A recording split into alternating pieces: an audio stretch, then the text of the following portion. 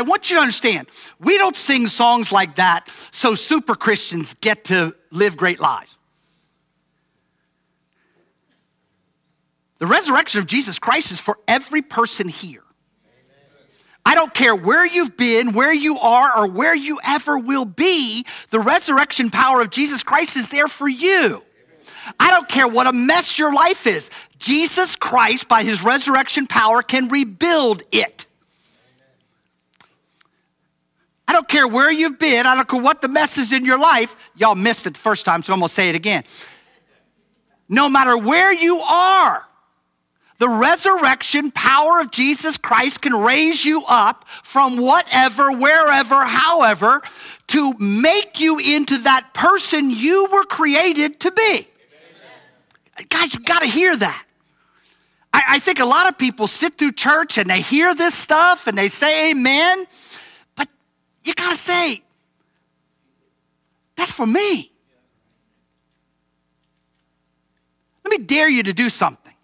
Try it. Try it. Amen? You know, say, okay, this area of my life is an absolute mess. I'm going to try this resurrection thing. Amen? You know, I think too many people, we kind of, in a kind of a surface way, kind of, yeah, I believe in that. Do you? Well, then allow God to live that in you and through you and for you. You know, you want to have a testimony for your neighbors? Have something horrific happen in your life and let them see the resurrection power of God being lived out through you. That's a testimony. You can yap all you want. Everybody's yapping, right? Sound like a politician. You know, who cares about your yapping? People want to see whether or not you're living what you're yapping. Amen? Let me help you with something. Your kids want to see whether you're living what you're yapping. If you're yapping and then you go home and you're living stinketh, to use the King James Version, the bottom line is you need to understand they ain't buying your act. Amen? But let me tell you something. No matter where you've been and no matter how many mistakes as parents and grandparents, anybody else ever made any? Seriously? You know? It's okay. It's okay. Your kids understand you're a human being. Just get it on track, baby, and live before them. Amen? So very, very, very, very, very important, you know. I'm so glad Jim and Rita are here. A lot of people wonder whether anybody actually likes me. You know? And I am not popular in the church because I have this really bad habit. If something is stupid, you know what I call it? Stupid. You know, if something is shallow, guess what I call it? Shallow. You know, they're like, oh, wasn't that great? And I have learned I don't react immediately. They usually know when they say, oh, wasn't that great? And I just stand there. See, I used to go, no, that was stupid. Now I'm mature. Okay? Now I just stand there. And they know, he's saying that was stupid. You know, but, you know, it's just good to have somebody that likes you. You know what I'm saying? It's just good. I don't know whether they like me, but, you know what. Very, very, very important. Very, very important. Let me ask you a question. When life is happening and you're observing and perceiving it, what do you see? Who do you see? How do you see it? See, today, we're going to look at this story of Elisha. And we're going to see two ways to see life, two ways to see the world, two ways to see what's happening. One way is how can I fix this, or what am I going to do about this? You ever done that? Huh? You know? The other way is to see through the lens or the eyes of Almighty God. And begging you this morning to think about how you process, how you think, how you view life, how you enter into the dynamics of life or the happenings of life or the circumstances of life, and how you kind of see that whole thing. And it's very important. Let me warn you though, it's very easy to get to the point where doing it wrong seems normal and right. And let me help you with something. If you hang with the wrong people, they're going to talk you into doing it wrong. Because they're doing it wrong, they don't want you to do it different than them, because then they'll have to change and do it right themselves. You really are who you hang with, just like your mama told you when you were 6. Amen? You understand what I'm saying? It's very important who we hang with. It's very important who we listen to. It's very important who we're talking to. I could talk to people, but I don't have to actually talk to people.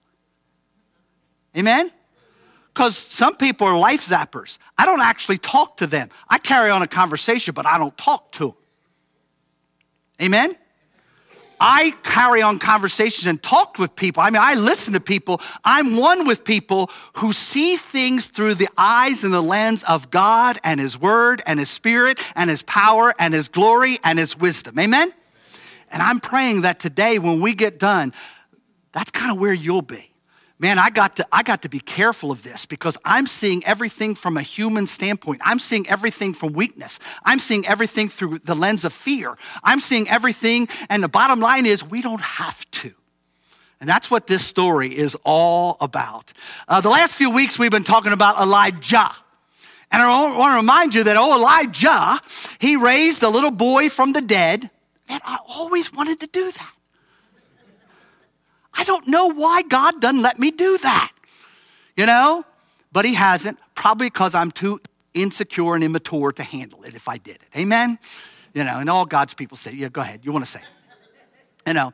Then he goes on and he does all these different things, and he runs into this young man named Elisha. Okay? Now, Elisha is a young prophet who Elijah becomes his mentor. Let me ask you a question. Who's your hero of the faith or your mentor? See, I think it's very important for us to have people that we kind of follow. I've watched my wife for 30 years, and she has mentors like Elizabeth Elliot, if you've ever heard that name, okay? And who's that lady you just got done reading? Yeah, that lady. And, but it's important. Frances Ridley Havergal, whatever. But it's important that you ask yourself, who's my hero? Who am I following? Ultimately, of course, we're following in the footsteps of who? Jesus Christ. And that's very, very important. The problem is lots of people who call themselves Christians say they're following in the footsteps of Jesus Christ, but they're really not. They're kind of just moseying along in life. And we've got to be very, very, very careful of that. Amen? So very, very, very important to see that and understand that. But Elisha comes along, and Elijah is his mentor. And just before God takes Elijah up in a chariot of fire, wouldn't that be cool? Just instead of dying. See, I'm not into that pain thing. I'm a man. We men don't do pain well. Amen? We just don't. We're babies. A cold to us is like pneumonia to you women. We're just sissies. That's just the way we are. I'm not into the pain thing. I just like to be taken. Poof. But Elisha was an amazing man. When the king of Aram would make a decision that he was going to put his troops at a certain place, he was so intimate in a meticulous way with God, he knew where that army was going to be. And so he would go to the king and say, don't go there. They're going to have their troops there. And this happened over and over and over. And the king was like, who's tattling? Who on the inside here is against us? Who's telling these people where we're going to have our troops? And this one guy comes to the king and says, listen, it's not us. It's this dude named Elijah. And somehow Elijah knows he even tells God he even tells the king things that God reveals to him that you're saying, I don't know, this is weird, in your bedroom. A little freaky. But that's what it says, bless you. But think about that. That kind of intimacy, that kind of communication with God, that kind of oneness. I don't know about you, but I'm not quite there. But I'm working at it. I'm not quite there, but I'm working at it. Amen? Very important.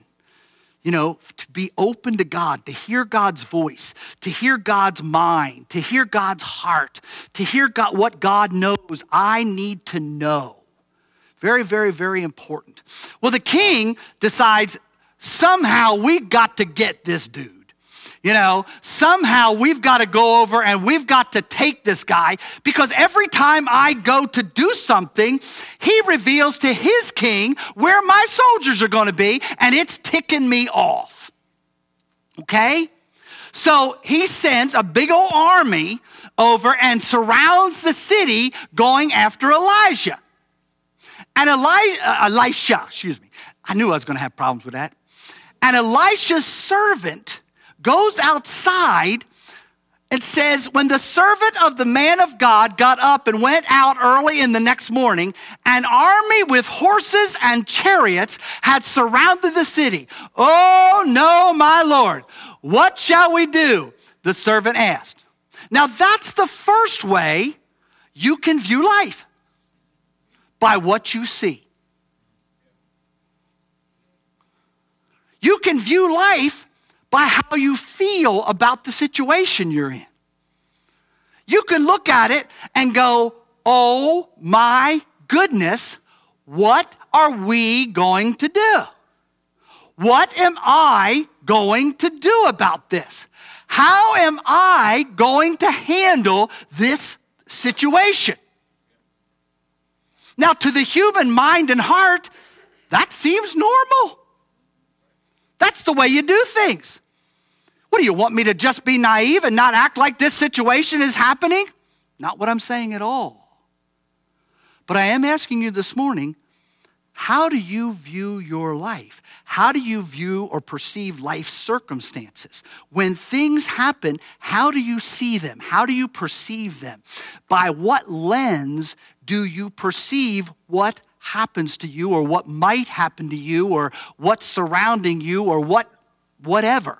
And I think this is such an important question because I think there are so many people who love Jesus and Jesus loves them, but they still view their whole lives and every situation and every relationship and everything that's going on and everything that's going on around them, not by the lens of God and His Word, but by the lens of what they see. The lens of what they feel about the situation. A couple months ago, and I've talked about it before, that we had this whole thing with the government, the state, that they were supposed to give us $525,000, okay? Now, I don't know about you, but I can always use $525,000. Well, we got into this thing, and we're like $60,000, $70,000 into this thing, and they're not giving us any indication that they're going to pay it off. So what did I do? Did I view it through the lens of God and His Word? No. I viewed it through, how am I going to handle this situation? And you heard me. You heard me sinning from the pulpit. How am I going to take care of this? Listen, I was ready to go to war with the state. And I like to fight. I do. That's my nature. Deal with things. And that's good and bad. But let me tell you what happened to me. And you need to listen to this. Satan saw that as a wonderful opportunity. This guy knows better, but he gave me an opening. He gave me a foothold. He gave me a way to get in there. And I want you to understand, and you can ask my wife, fear overtook my mind and my heart. I was getting up at 2 or 3 in the morning in a cold sweat. You ever done that? And you say, well, you're the preacher. You're not supposed to do that. Welcome to humanity, dudes. All right? We all do something like that every once in a while, you know? And you know what? I've started to realize, what are you doing? You're not seeing what God, and let me tell you something. Let me just go real quick and streamline right through. God supplied every one of our needs according to his great riches and glory. Supposedly those dudes are going to pay us next Monday and we'll be able to pay everything back that we borrowed. He took care of us. He was in charge of that. But for some reason, and so you got to understand something, Satan is always looking for something like that in your life too. He's a great boxer. A great boxer is constantly looking for an opening. And when he sees an opening, he throws a couple jabs, then he throws the hook to try to knock you out. And you need to understand, he's looking for that in your life too. I decided to look at life and to look at this situation through my lens, through what I could do instead of what God could do. Elisha says, don't be afraid. The prophet answered, those who are with us are more than those who are with them. Y'all must have missed it. I'll read it again. Those who are with us are more than those who are with them. You still kind of missed it. Those who are with us are more than those who are with them. You got to get this. If God be for us, ain't nothing or nobody got nothing on us. I know that's not good English. If you're an English teacher, I apologize. But I think you hear what I'm saying, guys. You see, we've got a choice. We can either look at it through the lens of our own lives and say, how am I going to fix this? How am I going to fix my marriage? How am I going to fix my finances? How am I going to fix this mess I've made? How am I going to fix this addiction that I've gotten myself into? And that's Satan, boys. Doesn't Satan use that all the time? Well, you made this mess. You just clean it up yourself. No. God's saying no matter what the mess might be, no matter who made it, you let me in there. You let me love you. You let me heal you. You let me bless you. You let me empower you. You let me provide for you. I'm not sitting up in heaven like people do saying, well, what an idiot. He's saying, listen, even when you were unworthy, I died for you. You're my kid. I'll do anything for you that's eternally good and best for you. God doesn't play head games like that. Amen? He who is with you is greater than anything or anyone that can come against you. But here's the key. By the grace of God, you've got to choose to think and see that way. Does that make sense? Because too often we say God's in our lives, then we're going to handle life. And that's when we get all jammed up.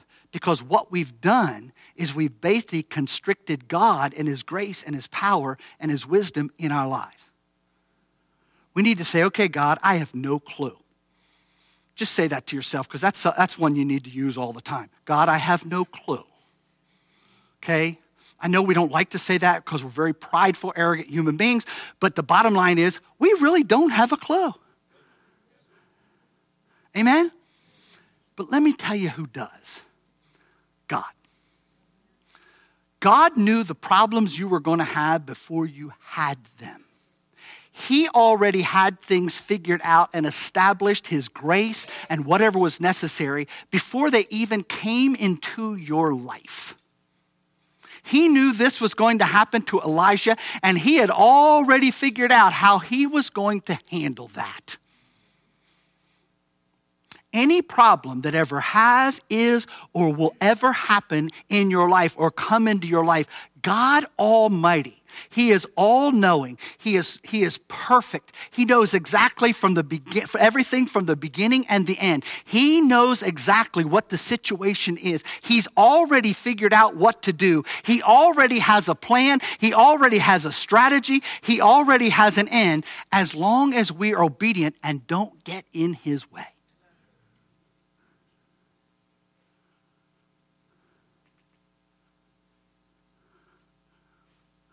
My question is, why would we ever get in his way? But it isn't amazing how many times we do? Because sometimes he is slow. Amen? He is slow because he doesn't do things exactly in the timing or the methodology I want. And so sometimes I have to step in and help him out because he may not understand what's actually happening. You say, well, that's facetious. That's silly. That's crazy. It is. So why would we ever step in? Why would we ever step in and get in his way? Amen? Elijah said, listen, those who were with us are greater and more than those who are with them. Elijah prayed, open his eyes, Lord, so that he may see. Then the Lord opened the servant's eyes, and he looked and saw the hills full of horses and chariots of fire. They ought to make a movie, but no, I'm just kidding. Full of horses and chariots of fire around Elijah. As the enemy came down toward him, Elisha prayed to the Lord, strike this army with blindness. So he struck them with blindness as Elijah had asked.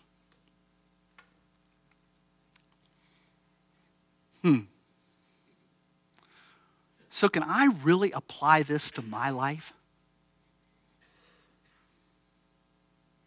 Is this really for me? Does God care about me as much as, or the same way he cared about Elijah and the servant? See, we'll all sit here this morning and say yes. But here's my question. When we leave this place today and we go outside and we get that bill in the mail. Did you ever get a bill in the mail? I remember a couple years ago, we got a bill in the mail from the federal government for something we didn't know we were going to have to pay for $16,000, $17,000. Anybody know what I was tempted to do? Huh? You understand? I was tempted to say, how am I going to handle that? The cool part, I have a wife that's a Christian, and she taught me how to handle that. Amen? We really do need each other. You know? You have to understand, those things are coming. Those things are going to happen. No matter what, it's going to seem like the odds against us are greater than anything we have the ability to handle or conquer. But we need to decide this morning, Lord, open the eyes of my heart. Open the eyes of my spiritual mind. Open the eyes of it within the context of my humanity and my spiritual self, so that somehow, instead of seeing that bill, I see you. You knew this was coming years before it ever came, even before the IRS sent it. And they are not nice people. You know?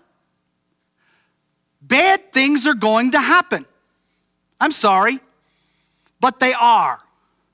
And we need to decide this morning, God, open the eyes of my heart right now, not in the middle of the tornado, right now, so that I make a pattern, so that I make a habit of, instead of seeing things through my own personal eyes of fear and frustration, that as those things come, I automatically go to my perfect, almighty God has this all under control. Amen? Man, this is important. Man, this is important. Amen? Because every one of us struggle with this. Every one of us battle with this. Every one of us want to talk faith, but man, when it really comes to faith, it's hard sometimes, isn't it? Especially in the biggies, especially when it's our kids, especially when it's our grandkids. Amen? It's just very easy to kind of go human. This morning, we're going to sing a song called Open the Eyes of My Heart. And really what it's talking about is what we call the new birth or being born again.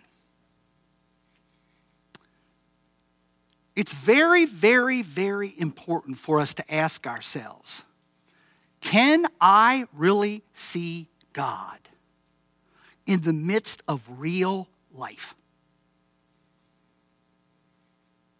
Can I really see God in the midst of heartache and tragedy?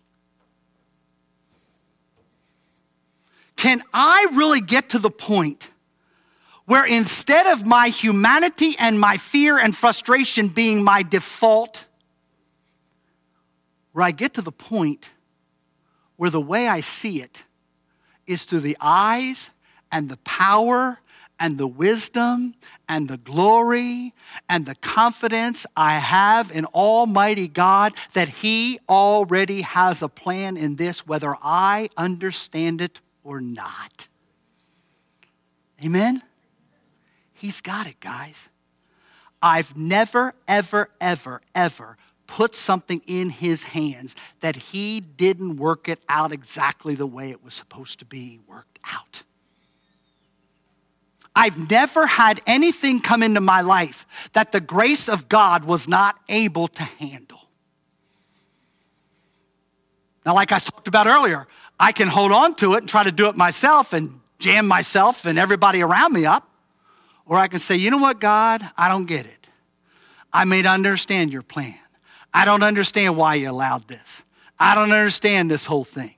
I know you know what I can't stand is when I'm going through heartache and somebody says, well, just be thankful. I'm saying, look, get out of my face.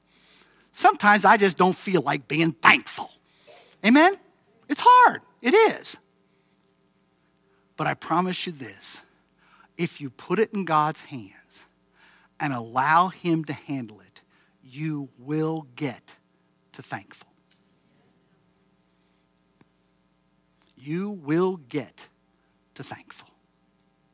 While we're singing this song, and you can stand, go ahead.